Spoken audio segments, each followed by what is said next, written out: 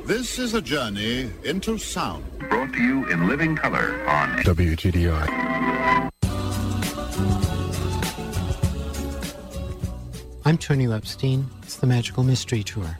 Join us as we dive into the heart of things, exploring new ideas and new ways of seeing and being in this wondrous, crazy world we share together. Lying on your back in the grass, you can't see a thing except for the clear blue sky, a few cotton-wool clouds,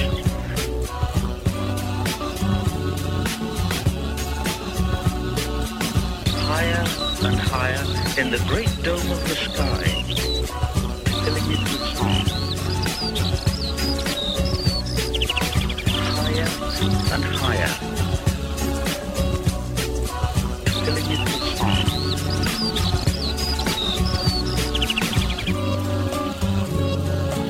Filling it with song.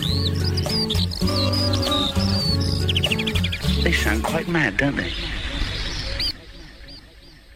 Christina Adams is an award-winning author and journalist who writes and speaks about autism and camels. Her new book is Camel Crazy, a quest for miracles in the mysterious world of camels. So tell us about this mysterious world of camels and how you got so interested in camels. I happened to be at a children's book fair in California, and I saw a camel standing there. And I was bored enough to go over and say, what's going on with this camel here? And I saw a guy selling soap and lotion made from camel milk, and I said, what else do they do with the milk? And he said it was considered to be non-allergenic and given to babies in the hospital in the Middle East. And I thought it might be something that would help my son with autism. Talk about your son's situation and the challenges you've had with him. So my son was almost 3 when he was diagnosed with autism. So he had been a typical baby, but then he kind of regressed. So it became apparent to me that after he was diagnosed with autism, that he had a problem with food and milk mainly that affected him really badly. So any kind of cow milk and other kinds of milk would actually make him have autistic symptoms. He would not sleep as well. He would hand flap and toe walk and do things like that. It also became apparent that sugar was an issue for him and carbohydrate foods. And so once I introduced the diet to him, he got better within weeks. So I was always looking for a milk substitute, and I had to turn to things like potato milk because the other milks were not great as well, soy and things like that. And so by the time I'd met the camel, I'd struggled with the milk problem for a couple of years. And when I had the idea that camel milk might not only help my son's immune system, which I knew was connected to autism, as we know now in science, I also realized this could be a great milk substitute for people like him that could not have regular dairy. So tell us about your early experiences with camel milk and your son and how he responded to the camel milk. Well, that day that I met the camel and had my idea, I went home and I researched things on the internet, and at that time there was just about zero information. There were just a couple of strange articles about how hard it was to make cheese out of camel milk because it doesn't coagulate like other milks, and something about the history of wound healing. But I just kept researching, and then at that time also I had become a single mom, and so a couple months passed, and I kept researching it. I moved out and started the single parenting process, but I didn't give up, and I went to a university near me, University of California at Irvine, and went to the library, and I realized a new article has just come out about camel milk, of all things, and it was written by 2 Israeli scientists, and they had given camel milk to children with autism in Israel, a small group, and they improved. And so I knew then I was on the right track. So how was I going to get this milk? That was the hard part. There were no camels that I could find in America. It turns out there were some out there, but they aren't people that were easy to get in touch with.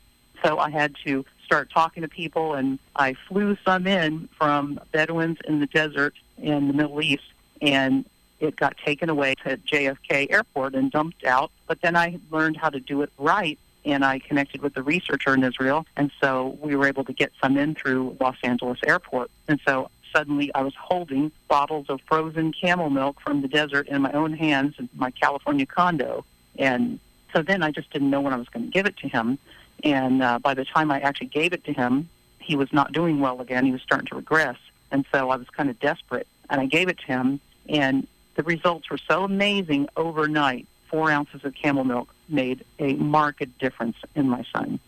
You've traveled all over the world talking with various people about camel milk, as well as trying to make it easier to access camel milk, import camel milk into the United States, and even setting up camel dairies in the United States ultimately. How long have you been working on all of this? When did this whole journey begin? Yes, it's been quite a while. It's about 14 years of research we're talking about here in my book, Camel Crazy. So, it came from actually nothing really being out there, and my son, in a way, being patient zero in most parts of the world, and he was also the longest-term person to use it. And so, it was a lone quest. It was just me trying to get a hold of people, and not a lot was known about it at all. And almost no one, knew that it would help autism except the 2 scientists in Israel. So it was a long, lonely journey, but it was a fascinating journey. So I started reaching out to people who owned camels. I met a Tuareg from Niger who is from a wonderful camel herding culture. And then I started really getting into the world where tribal people are, where nomadic people are who are specialists in camels and their long history. And camel milk has been used for healing by humans for centuries and centuries. And it's in literature if you know where to look. But autism, there's always been cases of autism, but the kind of new forms of autism are both immune linked to environmental aspects. So we have a lot more than we ever have before, and there are some different subtypes now. So no one ever knew that it would help for that. And, of course, it doesn't help all cases, but it helps a lot. So I guess my work, just was a thing where there was no one doing it. And if you want something done that no one's doing, you kind of have to do it yourself. So you've become probably the most well-known authority on the subject of camel milk in relation to autism. Yes, I would say that's true. It's kind of a funny distinction, one that I could have never foreseen for myself, but it's true. And I'm just really honored that so many people have assisted me to understand so many things about camels and the milk so that I can put the pieces together and kind of put it into practice. Then I wrote an article after camel milk started becoming available in America, and that article was in 2012, and it was called Got Camel Milk, and that really went viral around the whole world, and it helped kickstart the global industry. And then in 2013, I wrote a medical journal article, and that now has been cited maybe 12, 13, 14 times by other researchers. And so that really kind of helped things move forward. And it's just such a natural, easy thing to try. And it's just such a healthy food, no matter whether it has, like an observable effect or not, even though it does for many, many people and children with autism. So parents really prefer things that are natural for their children. And when you can find something that's effective, that's natural, it's no wonder that there's a demand around the world for it. So could you talk about some of the other benefits of camel milk? Yeah, so camel milk has now been increasingly shown to be efficacious for diabetes, type 1 and 2. There are cases of juvenile rheumatoid arthritis in adults where they do much better. There are gut disorders where people that pretty much can't eat anything or tolerate anything, they can have camel milk. And, of course, nomadic people live on camel milk for a year or two at a time. So it's a highly body sustenance.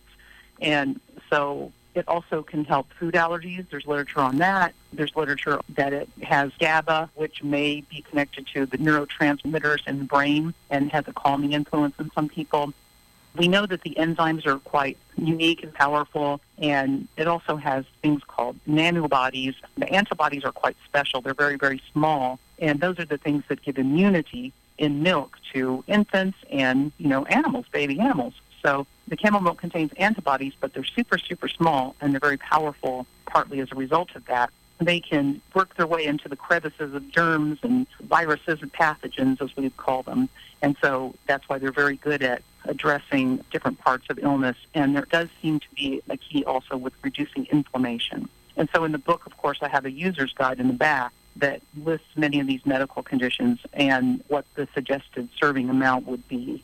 So that's something that when readers read the book, then they often are like, where can I get camel milk? And how much do I give and what can it do? So I put that appendix in the back on where they can buy it in the U.S. and globally, and then, how to actually use it for what. So getting back to your son, how is he doing at this point? And does he still need to drink camel milk? And does camel milk have a curative effect on autism and these various conditions, or is it something that you have to use on a continual basis?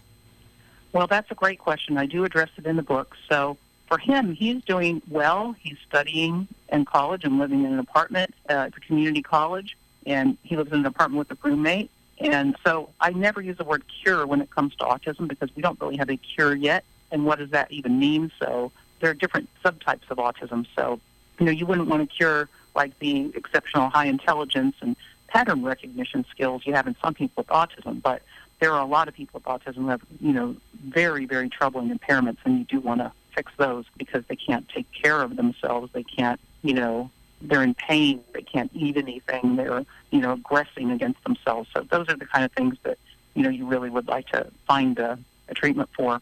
But as far as him, he's doing very well. I don't say cure, as I said, but he still has like attention and, kind of organizing things. But that's pretty typical. And he's super high IQ, super nice, thoughtful, super intellectual guy. He's just so nice, and I just can't say enough about what a nice young man he is. And he has friends, too, which is always wonderful because a lot of people with autism spectrum don't have any, even though they want them. So he drank it for so many years that I feel like it had a long-term effect on him because used to, he couldn't have any regular butter or cheese or cow dairy kind of stuff. And one time he got someone who was a kid, and he said, "Mom, it feels like there's dirt in my brain." And it was making him hand flap and toe walk again. So after all those years of drinking it, I feel that it has treated a lot. Like, he can eat cheese and things. He does say that when he gets a whole lot of it, his cheeks kind of feel red. And so that is a sign that it's still inflammatory for him. I don't really want him to have any. But, when he's hanging around with his guy friends and somebody orders a pizza, what are you going to do? He's a young man now. But it does have, in some kids and some people, a curative effect, and that it does treat that problem, and it doesn't come back. And then there are other types of conditions that are more chronic, and they do need to keep drinking it. So it's very individual. Initially, at least, you were getting raw camel milk, and I'm really curious if there's a significant difference between the efficacy of raw camel milk and pasteurized camel milk. Yeah. So I did fly in the raw milk from, the Middle East. And in those desert environments, the camels do roam, which is excellent for any livestock, especially camels. It's good for them. They're meant to do that. They do graze on the desert plants and things. So a camel living in its natural environment, like any animal, usually that's the best kind of milk. So that's really good stuff. And that was very powerful milk, that raw milk from the desert. However, my son being kind of patient zero on this, he was the first person to try milk from different countries for autism. And so when the American milk had the same effect on him, that told me that it's the camel. It's not the breed, the feed, whether they're in the desert or in America. It's the actual camel, the kind of the platform for delivering this amazing milk. And so I do feel, since I've had so many from so many countries, and my son has too, and it's the only milk in our house anymore, I do feel raw, of course, is the most powerful. I mean, it's no surprise that is what is, the way nature intended it to be delivered. But the pasteurized milk, especially when it's not what they call like the long method where they cook it for 30 minutes, that's what you don't want. You want the flash pasteurized milk where it's only heated to a boiling point for just a few seconds and then cools off quickly. So that preserves so much, and many people are doing just fine on pasteurized milk. However, there are a lot of people that need the raw milk, so I really think it's important that the raw milk supply is not only maintained but enhanced, because that is the best form. But the pasteurized milk is easier to kind of sell in certain places, and the powdered form, you can travel with it easier. And so those forms are great, too. So what I suggest is that people start with wherever they're comfortable. A lot of people love raw milk, and now in the United States, about 43 states have some form of raw milk available legally. So in your state, you may have access to raw milk. There's just different ways that you can attain it. And then for the people that, can't do that or don't want to do that, then they can get the pasteurized or the powdered delivered to their home now. You can get delivered camel milk to your home, which still boggles my mind after having fly it in, at a cost of $1,700 on an aircraft, which I used to have to do for years. Yeah, that was that was a funny kind of story, to be paying people's round-trip airfare just to bring in a suitcase or two of frozen raw camel milk. So I'm really curious, where can people actually get raw camel milk, particularly if you're in a state like I'm in Vermont.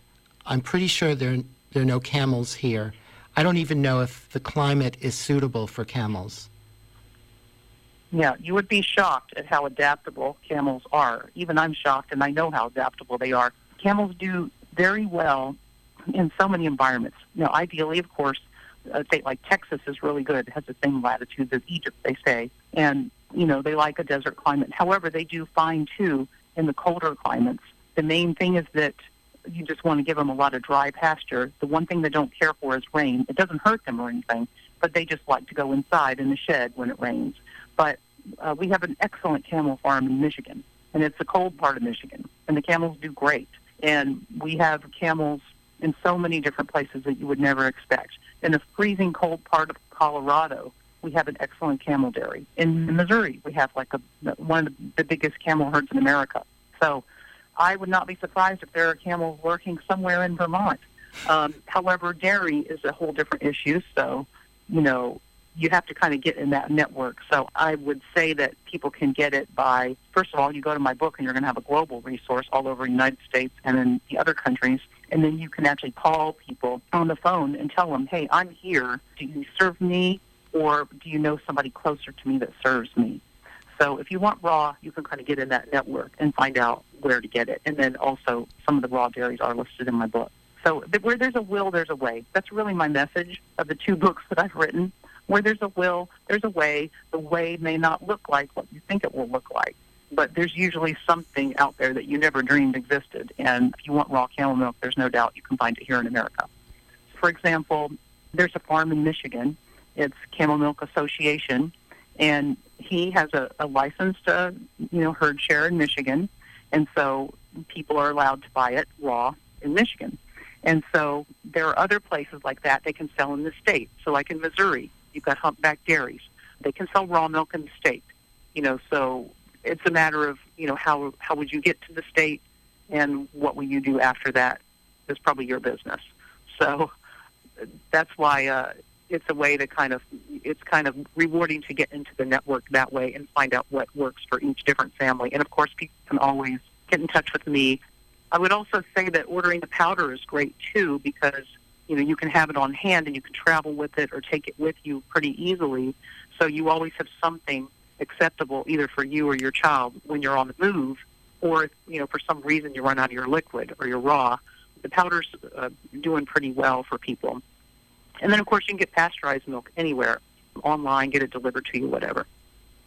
I went online and I did some research on, sources of camel. Camel milk is pretty expensive compared to other forms of milk. Yes, and there are reasons for that.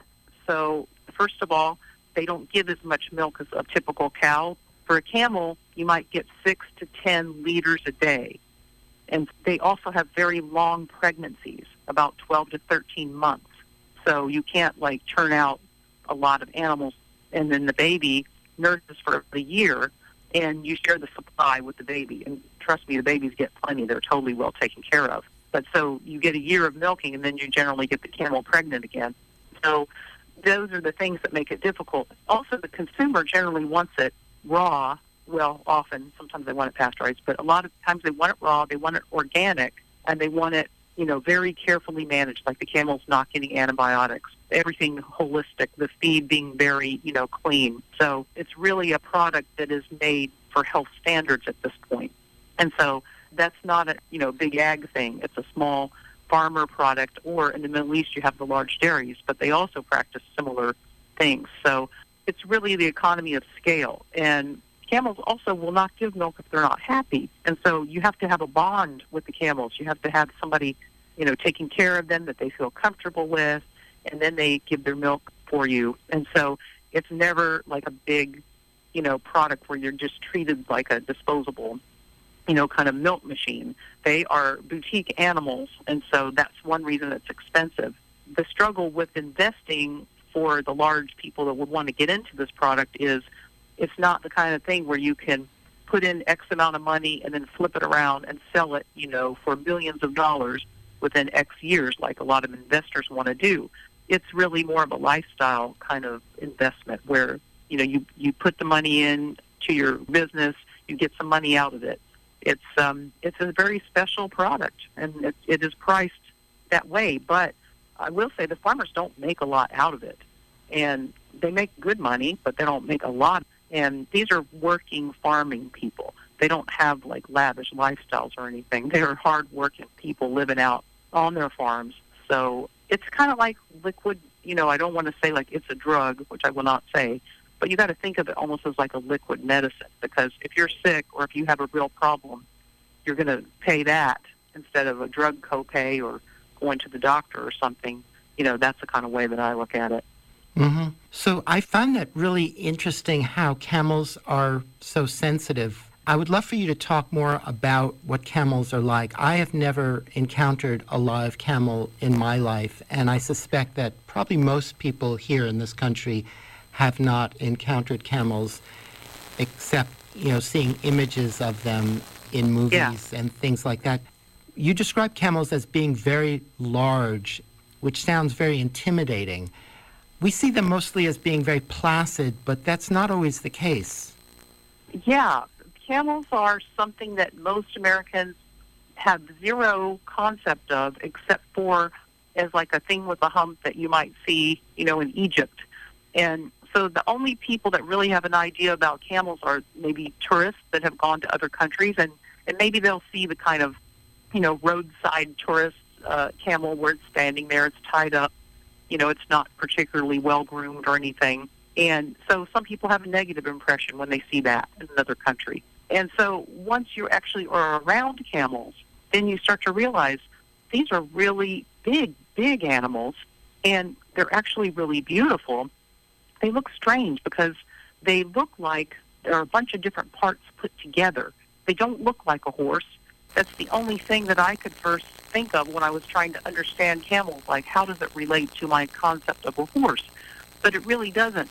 It's, kind of disjointed. It has these, big kind of legs that look like they're in three different parts each. It has a hump. It has a long, long neck that's super thick and a small head in relation to that big, thick neck. And, it's just like a very strange-looking animal because they also move very slowly. Now, they can race. They are used in racing, and they can go pretty fast, but they always are kind of like animals that look like big, calm kind of animals. But then when they run, they can look kind of funny because the way they move is they move their legs on the same side at the same time, and that's called a pace. It's a special kind of walk, and it makes them sway side to side. So that's one reason they're called ships of the desert, because they can bring stuff through the desert, like a cargo boat through the ocean, but they kind of do this rocking, swaying kind of thing. So they look funny, but once you're around them, you really start to notice that they're beautiful, they're intelligent, they're always watching you, they're always aware of things, but not a lot bothers them. Like the legend is that camels have been used in battle because they can handle things flying around, noises that other animals can't tolerate. So they do have a startle reflex, but it's very minimal. So they're very calm generally, even though if they get angry, then watch out. But do they spit? That's another big thing. So I've never seen a camel spit yet. I've been around thousands and thousands and thousands of camels. I've never seen one spit. However, they do that, but it's not really spit. It's when they get irritated, they will start to give you a warning and make some signs, but most people don't pick up on that.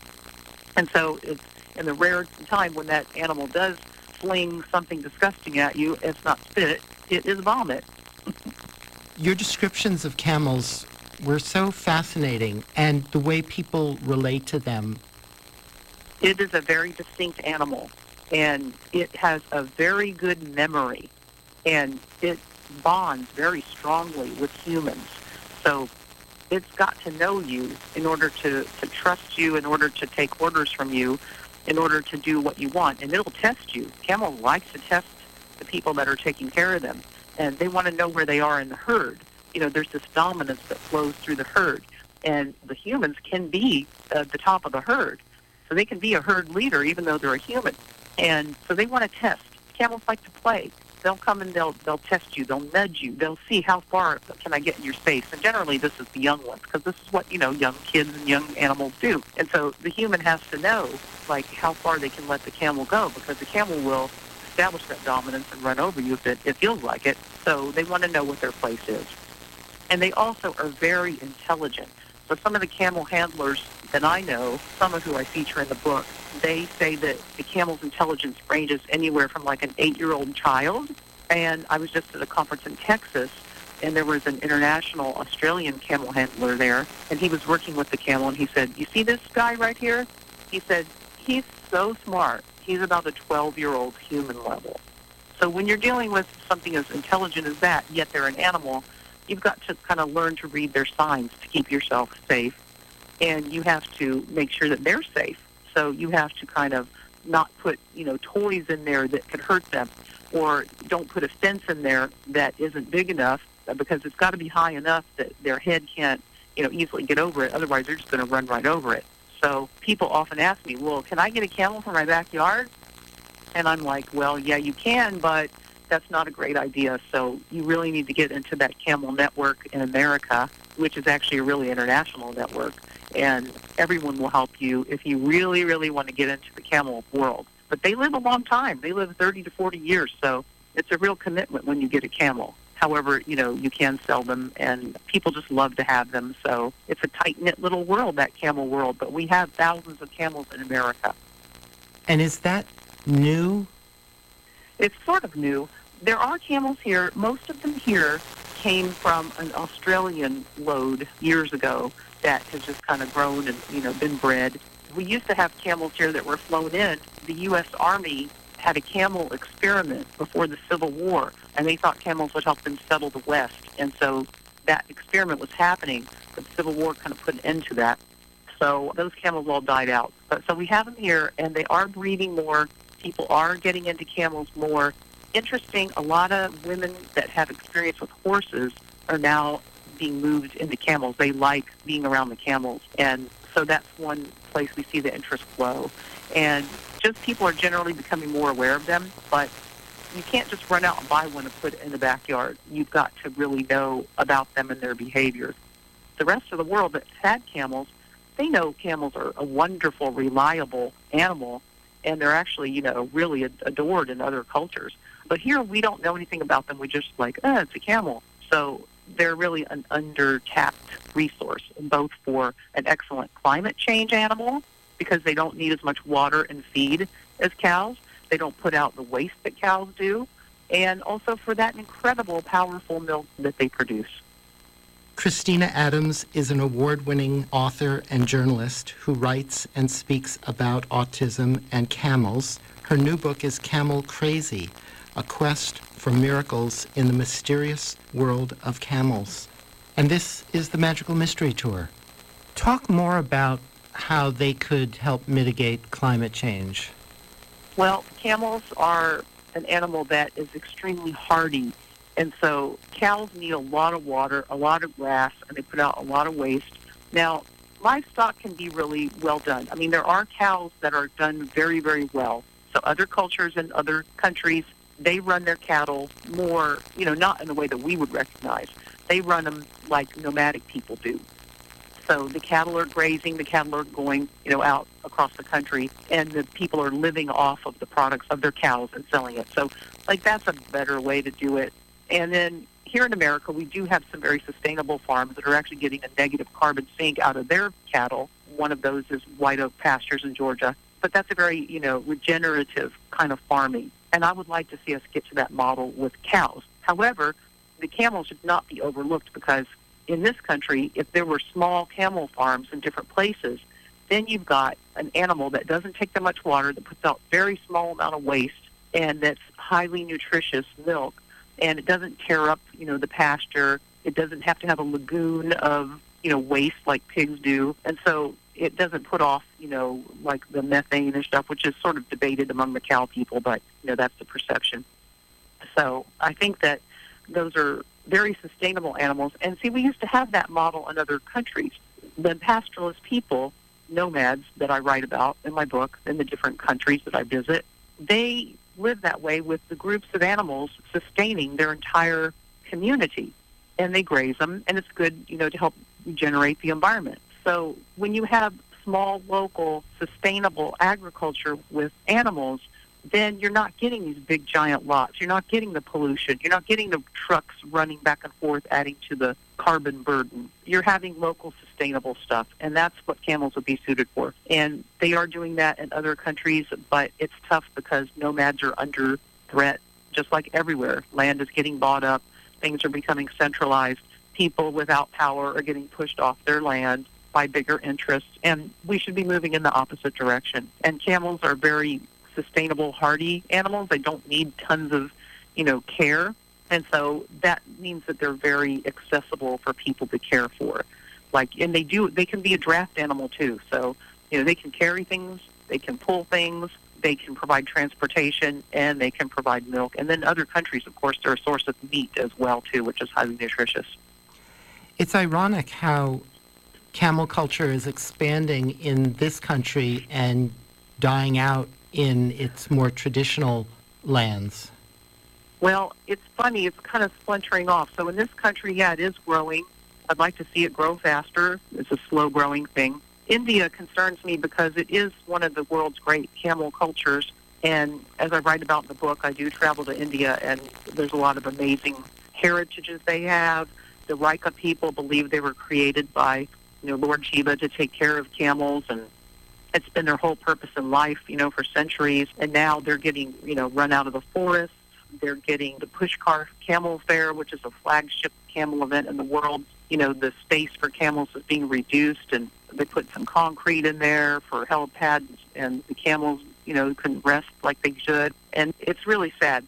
Part of my book was to try to enhance awareness of the value of the camel. Now, in the Middle East, camels are doing better in some ways because you do have the big farms that are kind of, putting the milk out there, and you do have the other extreme, like beauty contests. You have racing camels worth millions of dollars, beauty contests where they'll win, $1 million prize or something. You have the most pampered, beautiful camels in the world, and so that's becoming more of an awareness. Some places are doing camel polo, which is on the increase. So it's just like that struggles from place to place, but I do think overall, I hope that the picture is going up. There has been a great rise in the interest in camel milk market. Economically, it's projected to grow 7 to 10%, which is quite sharp, and the camel is now the second fastest growing livestock in the world since I began my work. So overall, it's a brighter picture, but, some places they need defending, Africa and India in particular. The situation in India is particularly interesting because the incidence of diabetes is dramatically on the rise, and the primary diet in India is cow milk, sugar, and carbohydrates primarily. Well, I do hear from a lot of people that have autism, and so my first thing is, okay, I know it's a sensitive matter, but the camel milk is a great milk, so you don't have to give them cow milk right now, or paneer, which is their form of cheese, and cut back the sweets like gulab jamun, which is like a round, super sweet donut, and, jalebi, which is like the sweet fried yummy dough, and, increase the protein, so, increase your lentils, increase things like that. Then generally the children are doing better, and then start camel milk. So everywhere the diet's not great, though. So, the Indian diet has got some advantages over American diet. Our diet is so processed now, and there are many additives in our food that are actually creating inflammation in pregnant women that are leading to higher risk of autism, ADHD, and other disabilities. And I do touch on that in my book a little bit. So, our food is so packaged and got so many additives that the system is set up against us. So I would find, easier to work with the Indian diet at this point than the American diet. So it's like defensive eating for everybody now if you want to have, a healthy lifestyle. Here in Vermont, the state has traditionally been a dairy state, but that's fading out, and most dairy farmers are really struggling. The price of milk is usually very low, and there's very little in the way of price protection or support for small farmers, at least. I'm curious what you could say in terms of how it might be beneficial for local farmers up here to consider, setting up a camel dairy. Well, I have been keeping track of that cow dairy issue. So, number one, there is a big movement against dairy, which I don't think is great because animal milk tends to create stronger bone health and things like that in children than on dairy milks. And I think that message is getting lost. But number two, it's the quality of the milk. And, generally, I think that milk should be, as close to natural as possible and antibiotic-free for the animals as much as possible. And so we've had our milk that's kind of gotten to a low price, which we like. It's mainstream type produced, but it's kind of put a window in for a backlash against dairy. And I think it's kind of unfair, but on the other hand, people are looking for what they perceive as healthier alternatives. So I would say that it's worth looking at it, for Vermont farmers. And there is precedent, as I said, for your colder, wetter states. And certainly, they'd be free to investigate that, and I think they should. Because you can have a nice boutique business doing a milk that's got a higher price point and serving a clientele that really appreciates you. Offhand, I don't know what the raw milk law is in Vermont, but certainly that's something that is changing. Raw milk is moving forward across the country, so you're on the right side of that if you want to look into getting into a raw dairy. So I guess what I'm curious to hear is, from your experience of seeing other camel dairies around the country, is it a viable thing to consider? Is it even a better option than continuing with a cow dairy? Well, I don't know all the economics of a cow dairy. I do know there has been underpinning, of course, from the government at various points in the past, and it may not be the volume that they're used to and sustain the big farm. I'm thinking in terms of small local farmers who are, because small farms are disappearing here in Vermont because they're not economically viable. And I'm just wondering if, from your experience of seeing other small camel farms popping up around the country, whether it is something that you've seen to actually be viable. Yeah, so here's how it kind of works. If you're in a state that permits you to do a herd share or raw dairy in some kind of way or sell at the farm, there's different laws, then that's a plus. If you're close to an urban area where people can drive, no more than a couple hours maybe, to come and pick up the milk, that's great. But you can ship it in the state if you're allowed, your milk. Then it is a good line. People that have a cheaper living cost, if they already own the farm, that's great. You can bring in a specialist to come and help you train your camels. You can visit another farm to help learn the dairy process. There's videos online from Marlon Troyer, an Amish farmer he's a Mennonite farmer now that I feature in the book. There are ways to try it. So you might want to start it as a sideline. Go visit other people, see if it's for you. Learning to work with camels is very different than learning to work with cows. But if you know livestock, you know livestock. You can get people to come in and help you train. So if you want to have that boutique business, and you have to make outreach to the autism community and the health community, that's where the farmers struggle a lot. It's not their natural thing to do that.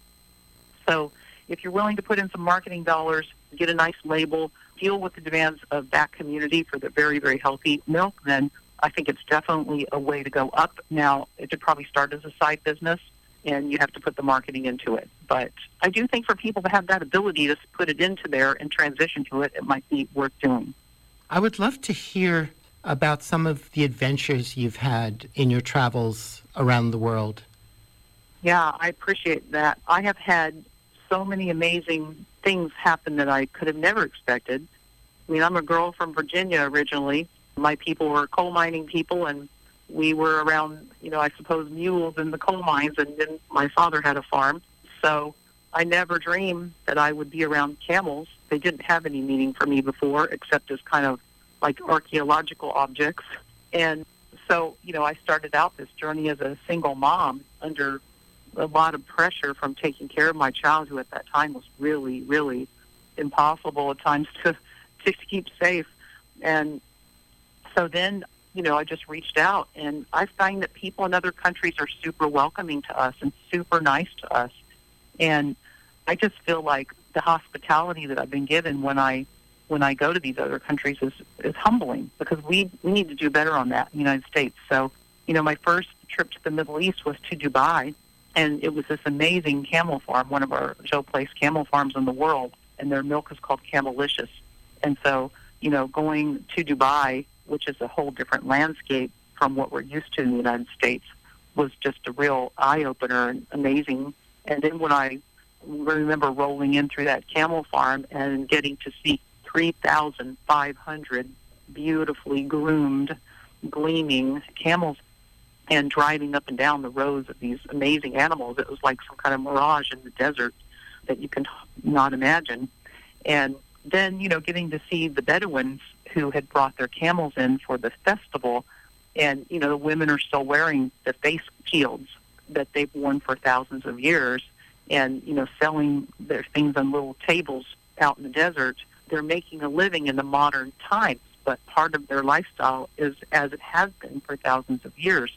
And then I went to the Middle East again, Abu Dhabi, as I described in the book, and visiting, the ancient camel souk, where people have been bringing camels across the desert, the empty quarter, the Rub al-Khali, for thousands of years as a destination, and it's still there. I mean, you might have your bakeries with the modern pastries, and, parts of Abu Dhabi look like, they could be in California. But then you have these souks that, you've got camels that have been there for centuries, and the same thing's still going on. And you've got camels from Saudi Arabia, camels from other countries. You've got an abattoir right next door where people are, preparing camels so that the people can eat them. It's part of a life cycle, and it's just wonderful to be part of a cycle that's lasted for thousands of years that I never had exposure to, but I've read about. And then I'm suddenly there in the middle of it. And that's one reason I wrote this book, because I wanted to share experiences that are very difficult to get with other people. And so it is kind of a crazy thing. That's why I called it Camel Crazy, but it's all true. And then visiting India is really humbling and amazing, because India is like 1,000 countries in one, but it's never boring. There's always something new to learn there. And the people are very welcoming. And I also, got very, very sick there too. So having that experience in the middle of a village out in the country was definitely something that I didn't expect to have happen. But was it worth it? Yes, it is worth it to me. And the traditions are all very unique in their different ways. I was really struck by how, I believe it's the Somalis who traditionally, they don't sell milk. They just give it to people who are sick. Many cultures are like that, like the Rika in India, people in Egypt. Traditionally, camel milk in most cultures was not sold. It was given to people, because usually the people that needed it were sick, and so you would give it to them as a good deed. But then also camel milk was a community resource and an individual resource. So in these desert kind of climates where camel milk has been known for a long time, it's part of the community. So the Somali people, they're one of the most camel crazy countries in the world, and I got to write about them in Camel Crazy. So as they discuss, you have to have milk for your guests. And a lot of these countries are Muslim countries, not all, but a lot. And so they have very good rules about guests where you have to welcome them for at least 3 days. And so for the Somali people, you have to have really good camel milk, because that was their main animal. So you will have, this kind of milk, or then once it ages for a few hours, it's called this kind of milk. Once it's sat around for even longer, it becomes this form of milk. They have a lot of words for camels and camel milk kind of related things. And so you have to have that for your guests, and you will be embarrassed if you do not offer that good hospitality. And good camel milk was part of that hospitality. And so in the other cultures, too, tea is offered a lot now, but you can have tea with camel milk. You can have, whatever food they have, and sometimes that would be camel meat. Like in Somalia, if a person broke a leg, then they would kill a camel, and that person would eat the camel for 40 days, and then they said that he would be healed. Now, this is something fascinating that I've never shared before. I have just found out, like I say in the book, there's a woman that I interview that grew up in Somalia taking care of camels, and she said the person that is anesthetized, if they drink camel milk all their life, they will not go under anesthesia as well. And I just thought, oh, well, maybe that's, a certain kind of anesthesia back in the day or whatever. Well, I have recently heard from another person, a woman who grew up on camel milk. She's Somali. She lives here, and she also cannot go under anesthesia. Like, they give it to her, and she will not be fully anesthetized in America. And it's just really incredible that things I'm hearing about the milk lately are even more startling than I had thought. And I've been doing this for a long time. So the whole thing with the milk being special and being given to people is a long-standing thing. It's changing because the demand comes from outside the community now sometimes. So, like the Rika, they had to say, well, do we want to sell our milk? Because they don't really want to, but it wasn't something that they did. But now, as they're so challenged economically to keep the camels, which are not in demand as draft animals anymore, and transportation, how are they going to survive? So they're looking at selling the milk, and some of them are doing it now. But it's a hurdle for them. You didn't go into it at all, but you mentioned that camel milk is sometimes combined with camel urine as, for medicinal purposes. That's correct. The camel milk is a topic that I approach scientifically. But since there was so little science on it when I started, you start with anecdote. But anecdote is part of science, where you have something happen, and that leads you toward more investigation. So saying that, there's not a lot of evidence for the cancer treatment for urine and milk yet. There is some studies that talk about the anti-tumor aspects of camel milk, and that is a growing area. Now, there are people that are using urine, the liquid form or a very concentrated form, and treating cancers with that, and often in combination with the milk.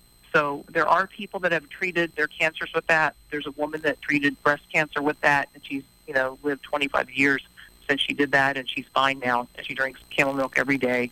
So there are groups of people doing that. It's not something that I could really, provide a lot of evidence for myself yet, so that's why I don't get into it in depth. But it is something that I'm looking at and monitoring. So it's pretty amazing. It just goes to show that the camel is so highly adapted that it's super specialized for survival. And some of the traits that make it such a specialized animal for survival in this harsh climate that it lives in seems like it's also made it super powered in a way that benefits human health.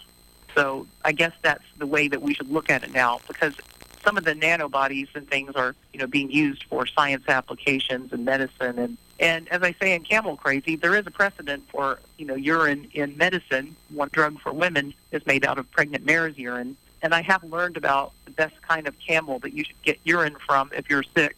So it's supposed to be a virgin camel that is just weaned off of its mother, female, and that's supposed to be the most efficacious kind of urine. So that is not something that I've had to look at myself, but I am kind of following the topic with interest. It's also interesting that camels are not susceptible to many of the diseases that other livestock are.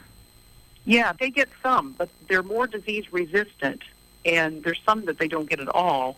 And the things that they do get, like parasites, is something you have to worry about with them a lot. So if you introduce, different kinds of animals into a pasture together, oftentimes they can kind of vacuum up parasites that the other one doesn't, benefit from. So if you put certain kinds of livestock with other kinds, like if you have cattle and you run a small ruminant with the cattle, sometimes that'll break that cycle of parasites for the cattle. And for camels, I believe it's horses, if you put a horse in there intermittently, but they can't really stay in the same corrals all the time because that can cause kind of behavior issues. So, it takes balancing. That's where what we've learned lately in agriculture. If you really rotate and intercombine your ecosystem with the animals and the flora and the soil, you have a much healthier overall structure. And that's something that you get away from with big agriculture and, mono agriculture. And so we're kind of seeing, hey, you have to interleave these things together because they're supposed to work together. And with the camels, we see that they're better off when, they're not isolated from, nature, like any animal.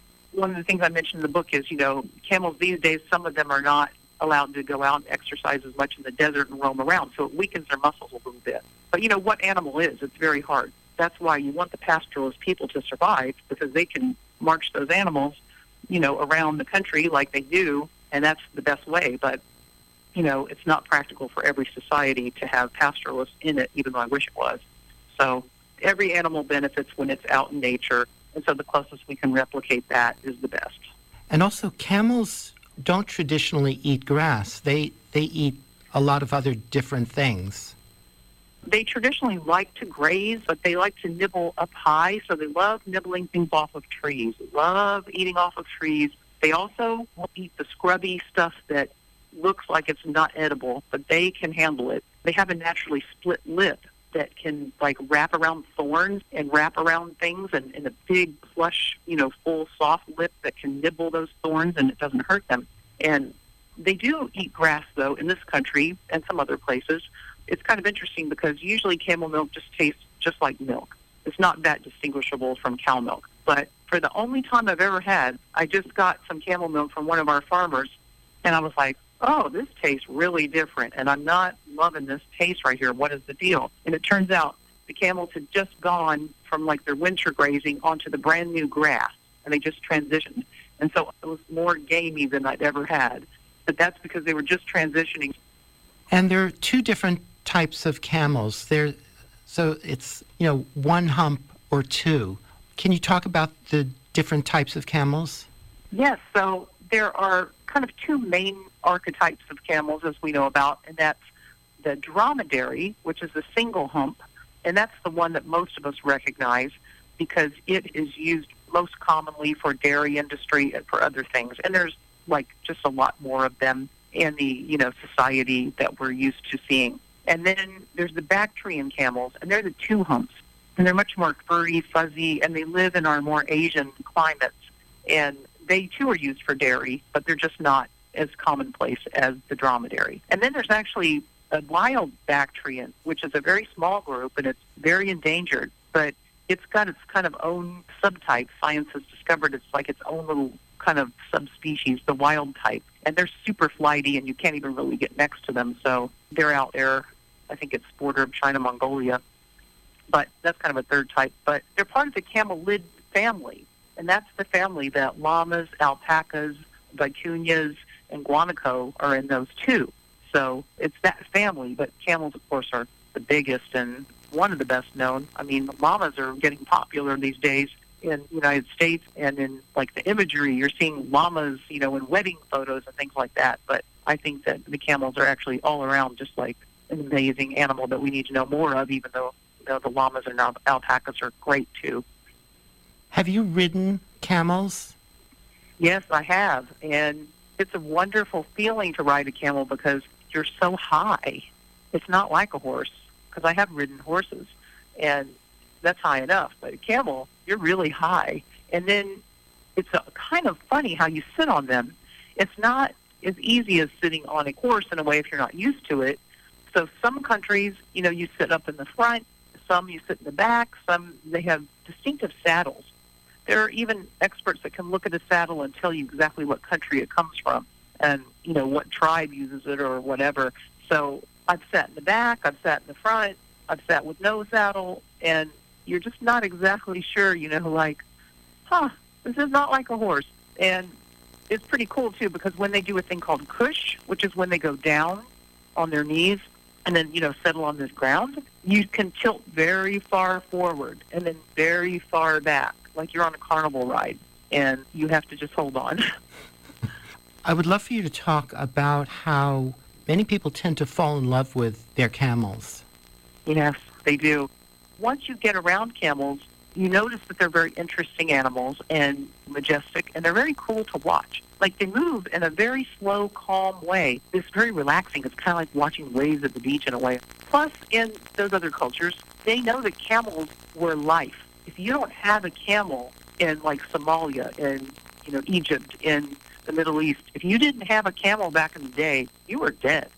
I mean, that kept you alive. That kept your family moving. That kept you fed with some form of sustenance. That enabled you to trade or something.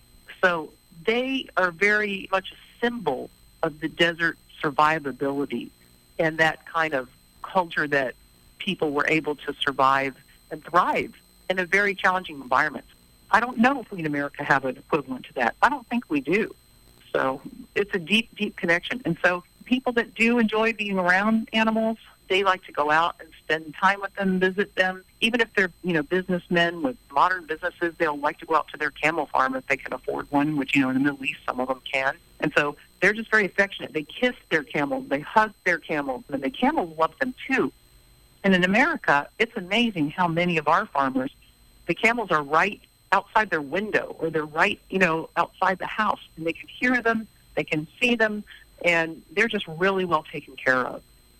And they're also very friendly and curious from the stories that you've told. They are. Now, the adult camels, if they don't know you yet, they are going to kind of stand back and watch. They're going to see what you do. They're going to look like they're ignoring you also, maybe. But they are going to be cognizant of what's going on and who are you and what are you doing. But some of the adults, they love you. They'll come up. They have personalities, so everyone's different. But the teenagers are, so amazing, and the babies are ultra loving and curious. So when you go to visit camels, if you're getting along with the older camels, they will come right up to you. After you get to stand around and they're comfortable, you will find a nose right in your face. You will find an eyelash right next to your eye. You will just find them putting their heads right next to you. And it can be kind of scary. Even though I'm used to it now, it can still be a little bit scary because they're so big. But then the teenagers are really, really funny. They like to kind of play and jump around a little bit. And the babies are so cute. They just look at you kind of like, I don't know if they really look at you as a mom, but they treat you like they're your mom. So they just, come up and shove their noses in you and bleat at you, and they wag their little tails, and it's so cute. So the more you're around camels, the more you appreciate them. I didn't start out as somebody that ever thought I was going to be, waxing poetically about the beauty of camels. But one of the reasons I wrote the book, a camel doesn't really have much of a public image, and you can't really protect or save or value an animal that you don't know exists. But as far as the camel itself, I guess I would say it's been around forever and ever and ever, and it needs to keep being around because it is a very special animal. And it's kind of a symbol of things that we don't know about in America, and a lot of the other countries have lost touch with their camel knowledge too. So it's a symbol of the wisdom of the past that we can easily overlook today, and we should not overlook it. There are things like that out there that we need to have in our lives, and we don't know about them, and we may dismiss them because we feel like, oh, that's old, or that doesn't make any sense. But true wisdom lasts through the ages, and I think a camel is a symbol of that. Well, this has been fascinating. How could people find out more about camels and your work and camel milk and the various resources that you have available? If you go to my website, ChristinaAdamsAuthor.com, then I have different buttons you can push to order the book, and then I also have some fun videos and some of my articles that have appeared in other publications, such as the Washington Post and magazines and things like that. So ChristinaAdamsAuthor.com, and then Camel Crazy you can get at any bookstore. Well, Christina Adams, thank you so much for being on the Magical Mystery Tour. It's been a pleasure to talk with you. Tonio, thank you.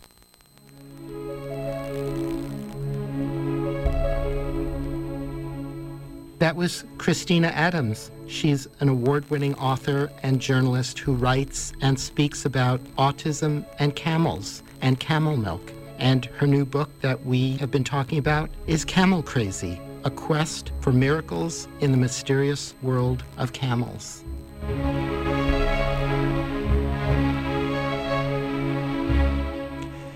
And this is the Magical Mystery Tour on WGDR Plainfield and WGDH Hardwick. And I happen to have a copy of this book, Camel Crazy, to give away to anyone who would like to call me here at the station at 1-800-646-9437. That's 1-800-646-9437. And coming up next, we're going to travel to the Middle East with audio journalist and storyteller Scott Carrier, to the land of camels, or more to the point, the extreme environment where camels traditionally were the difference between life and death. Welcome to Home of the Brave. I'm Scott Carrier. The first thing I learned on my trip to the Strait of Hormuz is that I won't be spending much time out of doors. I land in Dubai in the United Arab Emirates on the southeastern shore of the Persian Gulf. And when I walk out of the airport, I'm hit by a wall of heat and humidity that seems beyond possible for the planet. The app on my phone says the heat index is 123 degrees, and it's just after midnight. My glasses fog up, and I feel dizzy. I order an Uber, and he's close by, but it's difficult to walk. My legs are heavy. I'm dripping with sweat. Thank God the Uber is a Lexus, a plush ice box slightly scented of mint, with a Pashtun driver dressed as an English chauffeur. My situation is obvious. Outside, bad. Inside, good. Outside is hostile terrain. Inside is the course of empire.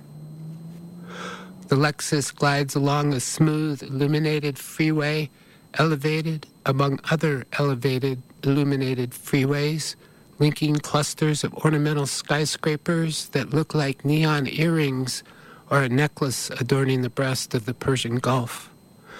Or think of the Persian Gulf as a bladder, 600 miles long, 200 miles wide, a bladder that fills with oil. The land surrounding the bladder holds 30% of the world's oil supply. Iran to the north, Kuwait and Iraq to the west, Bahrain, Qatar, Saudi Arabia, and the United Arab Emirates to the south. The oil comes out of the ground and is piped to ships offshore, and when they are full of oil, they exit the Gulf, the bladder, through a narrow, urethra-like passageway called the Strait of Hormuz, before releasing into the Indian Ocean. The city of Dubai, with 3 million people, is just south of the Strait of Hormuz, along what used to be called the Pirate Coast, because throughout history, the Strait of Hormuz has been a perfect place for pirates. Back in the Bronze Age, 3,000 to 5,000 years ago, the Strait of Hormuz was halfway between the civilizations of Mesopotamia and the Indus River Valley. Merchant ships loaded down with copper and tin, pearls and frankincense were easy prey for lighter, quicker boats. The Strait of Hormuz is only 30 miles wide. Pirates could come out of hidden coves, attack a ship, take it back to their harbor, and get home in time for dinner. Now, in the Strait of Hormuz, there are supertankers carrying 20% of the world's oil supply. Iran, which sits along the northern shore of the strait, has threatened to close the passageway if economic sanctions imposed by the United States are not lifted.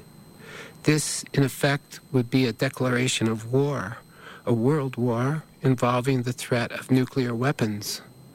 Everyone hopes this doesn't happen, and most people don't think it will happen because it's hard to imagine the level of carnage, destruction, and insanity. But then so it was before Sharpsburg and Verdun and Hiroshima. So I want to go to the Strait of Hormuz just to see it, to see what it's like to live here now in the place where a new world war may begin. إنما ذلكم الشيطان يخوف أولياءه. In the morning, from my hotel window, I stare straight at the sun as it comes above a horizon that's been smeared with barbecue sauce, air pollution. An app on my phone says the air quality index is 160, highly unhealthy, close to hazardous. I searched the web for as to why, and it seems the answer is growth in population and the consumption of fossil fuels. In 1961, shortly after oil was discovered, the population of the Arab Emirates was 100,000. Now it's 10 million. That's a 100-fold increase in 2 generations. Most of this increase is from guest workers from South Asia, India and Pakistan and Bangladesh, coming to build the steroidal skyscrapers and freeways and shopping malls. One of the shopping malls has a ski slope. These workers now account for 90% of the population, but they have no real path to citizenship. The remaining 10% are native Emiratis, among the richest people on the planet, because they control 10% of the world's oil supply. And yet they have almost no water, or no fresh water. They depend upon desalination plants that use electricity produced by burning oil to provide drinking water for 10 million people, a few of whom go skiing inside a shopping mall. I don't want to go outside, but I have to, because how else will I learn what it's like to live here? First, I walk around the block. I'm in what's called the old part of the city, a shop selling parts for air conditioners, next to one with dates and roasted nuts, next to a restaurant with chicken masala, and then a small mosque. I see men, but no women, and no Emiratis. They don't live in this part of town. Apparently, I'm the only one who's sweating. My pants are wet around the loins, so I go back to my room to dry out.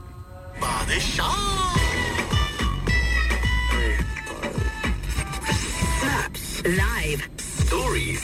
Simply social. The most connected show in the UAE with 891 Radio 4.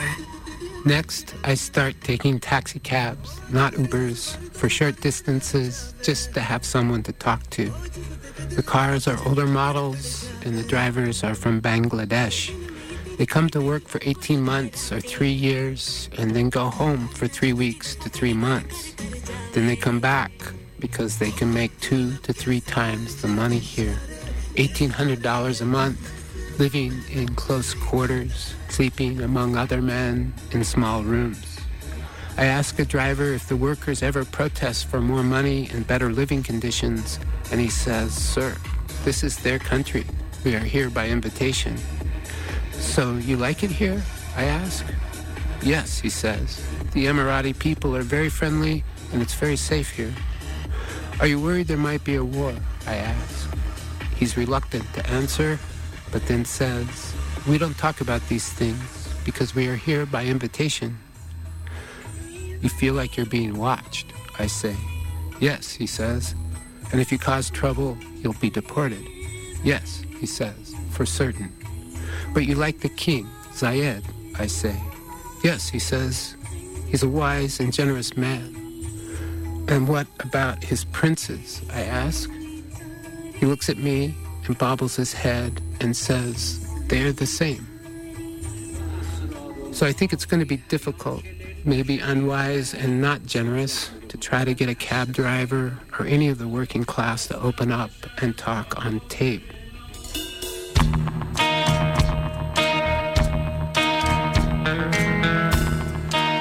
In order to meet some of the Emiratis, I go to the Dubai Mall. Not the mall with the ski slope, but still monumental in scale, with shops selling things I never could or would buy. The Emiratis are there, strolling in groups of 3 to 4, men with men, women with women and children. The children wear the latest fashion, while the adults all wear traditional clothing. The men in white sheets that reach to 1.5 inches above the marble floor. The fabric looks to be of the finest cotton, but without a wrinkle. No wrinkles anywhere. Around the chest and collar, the fabric is gathered into fine, very precise geometric lines. Every hair on the beard and scalp is trimmed and in place. On top of the head, there's a white scarf starched into the shape of flapping wings and tied in place by a double strand of black rope once used for hobbling their camels. The women are cloaked in black, a black matte fabric that has no lines or shadows. It absorbs all light and covers everything except the feet, hands, and face. Sometimes only 2 eyes can be seen peering from this negative space. I stare at them and they stare back, betraying no hint of emotion or the thought that might be in their minds. The men, on the other hand, act as though I'm invisible. I walk up to some of the men, those walking alone by themselves. I ask if they might answer some questions for the radio story I'm working on. And it becomes clear pretty quickly that the Emirati men in the shopping mall, just like the expatriate cab drivers on the street, will not or cannot talk on the record.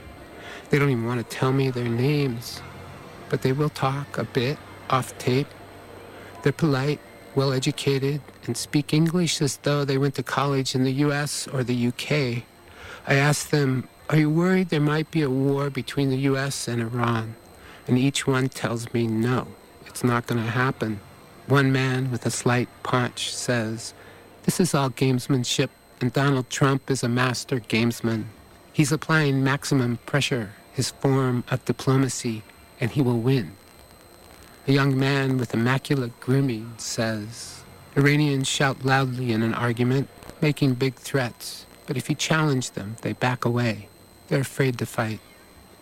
An older gentleman who hasn't shaved in 2 days says, "The Shia are bad, not to be trusted, but their military is nothing compared to the U.S.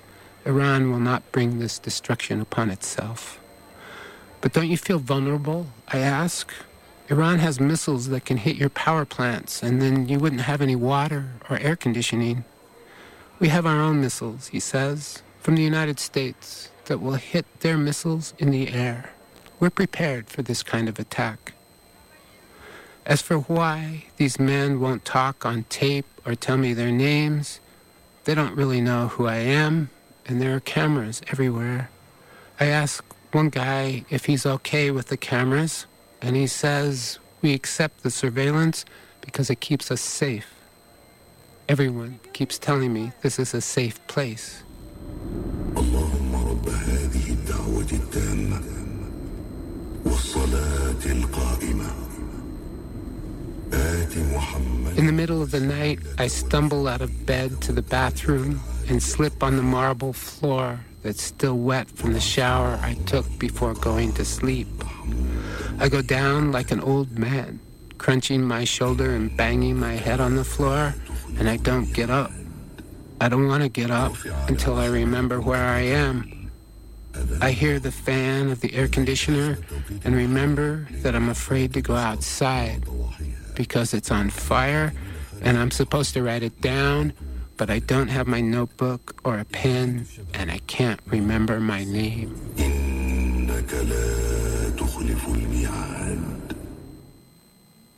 In the morning, I decide it's time to go to the Strait of Hormuz. I consult the map app on my phone, and it looks like the easiest way to go would be on a boat, sailing north up the coast for 100 miles, then turning right to starboard where the strait begins.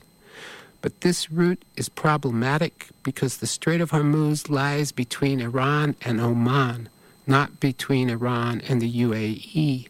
So if I went on a boat, I'd end up in Oman without a stamp in my passport. I need to cross the border by land on the highway that runs north along the coastline because there's a customs office there. So I take a taxi, and then a bus, and then a taxi, and another bus. The terrain heading north for the first 80 miles or so is flat and covered by sand dunes. But at the border with Oman, the sand dunes meet the mountains of the Musandam Peninsula, which on a map looks like a little finger sticking up and almost touching Iran. The space in between is the Strait of Hormuz. The mountains of the Musandam dive straight into the ocean as cliff faces, yellow limestone. The water is turquoise to light green, and there are long, beautiful beaches, but no one is on them because it feels like 130 degrees out there, and the water is warm, no relief. On the bus, traveling through the mountains, I am the only white man. The driver is Omani. All the other passengers are guest workers from South Asia and Western China. From the top of the mountains, coming down to the harbor of Kasab, I can see how the Musandam Peninsula fractures into islands, reaching out into the Strait of Hormuz. But the air is so polluted, everything fades into haze, and there's no chance of seeing Iran, only 30 miles away. The small city of Kasab is built on top of a gravel floodplain from a river gorge coming out of the mountains and spilling into the ocean. There's no water in the riverbed, and it looks like there hasn't been any since the Portuguese were here in the late 1600s and built a fortress, still standing, with cannons aimed at the ocean. The city now survives on fishing, tuna and sardines, and trading back and forth with Iran. Small boats carrying electronics and consumer goods from Dubai cross over to Iran, and then they come back with livestock and vegetables. In the town harbor, there are 50 to 60 of these small boats, all open skiffs, 25 feet long, powered by one or two 200-horsepower outboard motors. Most have open hulls for cargo, but some have benches and seats to take tourists out among the islands for scuba diving and dolphin watching. I find a tourist boat with a barefoot captain and ask if he'll take me out to the shipping lanes in the middle of the strait where I can see the oil tankers and military vessels passing back and forth. His name is Ali, about 40 years old, bald with no hat, and he speaks just enough English to be suspicious of my request. You don't want for swimming or looking for dolphins, just for ships, he asks. Yes, I say. Why, he asks. Because I'm a journalist and I want to go there and see what it's like, I say. But he doesn't understand the word journalist, and maybe I don't either. So I say, because I think there's going to be a war with Iran and it'll begin out there. Now he looks confused and even more suspicious. Maybe I'm a spy and he could get in trouble with the authorities. He starts trying to back out. Today, he says, the air is too much smoke. Maybe you cannot see the ships. He's right. Visibility is 3, maybe 5 miles. But I tell him I still want to go and offer him $100, and he says okay. We motor out of the harbor to open water, where Ali gives the gas to the 200-horsepower engine, and we are flying, surfing and pounding the waves, and water's flying up in my face. Being on the water is so much better than being on the land. There's another skiff on the water. Ali slows down and pulls alongside. The boat has 2 men and a whole herd of small goats, as well as some gasoline in plastic tanks hidden under a tarp. Ali talks to the men, tells me to turn off my tape recorder, and asks if I have $20 for one of the 12-gallon tanks of gas. It takes about a half hour to get out beyond the islands into the open strait. In the distance, I see vague silhouettes of 2 oil tankers and a military vessel. They might be 5 miles away, but it's hard to tell because the air is Vaseline. Ali slows to an idle, and we sit there, the water turned to glass, the boat rocking on long, smooth waves.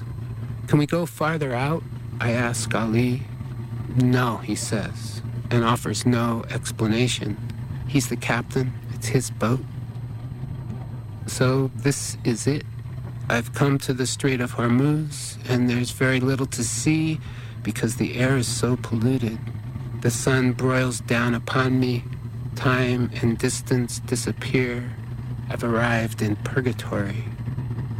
I ask Ali if he thinks there will be a war with Iran. He ponders a bit, holding the steering wheel even though we're not moving, and then he says, no, inshallah, God willing. Okay, I say, let's go back. New satellite images show the ship docked in the port city of Bandar Abbas. It's now flying an Iranian flag. The next day, I find out by watching CNN that Iran has taken a British-flagged oil tanker in the Strait of Hormuz, and that it happened while we were out on the water, only about 10 miles away from where we stopped. Some of the Iranian Revolutionary Guard flew out there in a helicopter and descended by rope to the deck of the ship, the Stina in peril, and then forced it to the nearby Iranian port of Bandar Abbas. It was an act of piracy using a helicopter. I bet they got home in time for dinner. But apparently the siege of the tanker is of no major concern around here. The papers in Dubai are running only the international coverage, no local reporting, and the people I talked to, like the concierge in my hotel and the guy who sat next to me at lunch, they didn't even know about it. And when I told them, they shrugged it off. I feel like Henny Penny running around yelling the sky is falling in a foreign land on the other side of the world, and it feels lonely. But it's a good thing overall because it means I'm wrong and there won't be a war. So I'm going to let it go for now. Stop thinking about it. I'm hanging out in a hotel room in Dubai, waiting for my plane ride back home, switching the TV between the riots in Hong Kong, Donald Trump speaking at a rally, and a call-in for spiritual advice show. The host taking calls is a woman sitting at a table with a painting of the Quran on the wall behind her. She's wearing a black cloak that covers everything, including her face and hands. She's blank space. All you see is a white pen she uses to take notes and wave in the air when she talks.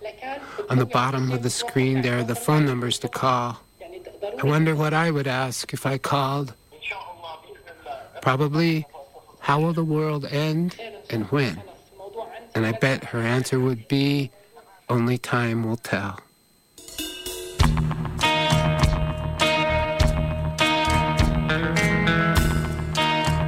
I'd like to thank everyone around the world who listens to this show. I hope you live in a beautiful place where the air is clear most days and it's not too hot in the summer. Check out our website, homebrave.com, for some photos from the UAE and Oman and the Strait of Hormuz. Also on the website, there are buttons to push to donate and subscribe. If everyone who's listening now donated 4 to 8 cents, less than a dime, I could cover the expenses for this story. If everyone donated $1, I could cover 12 stories, something like that. You can donate $1 a month by subscribing through PayPal if you want. Lots of small donations really add up and keep this show on the air. So thank you very much. I couldn't do this without you.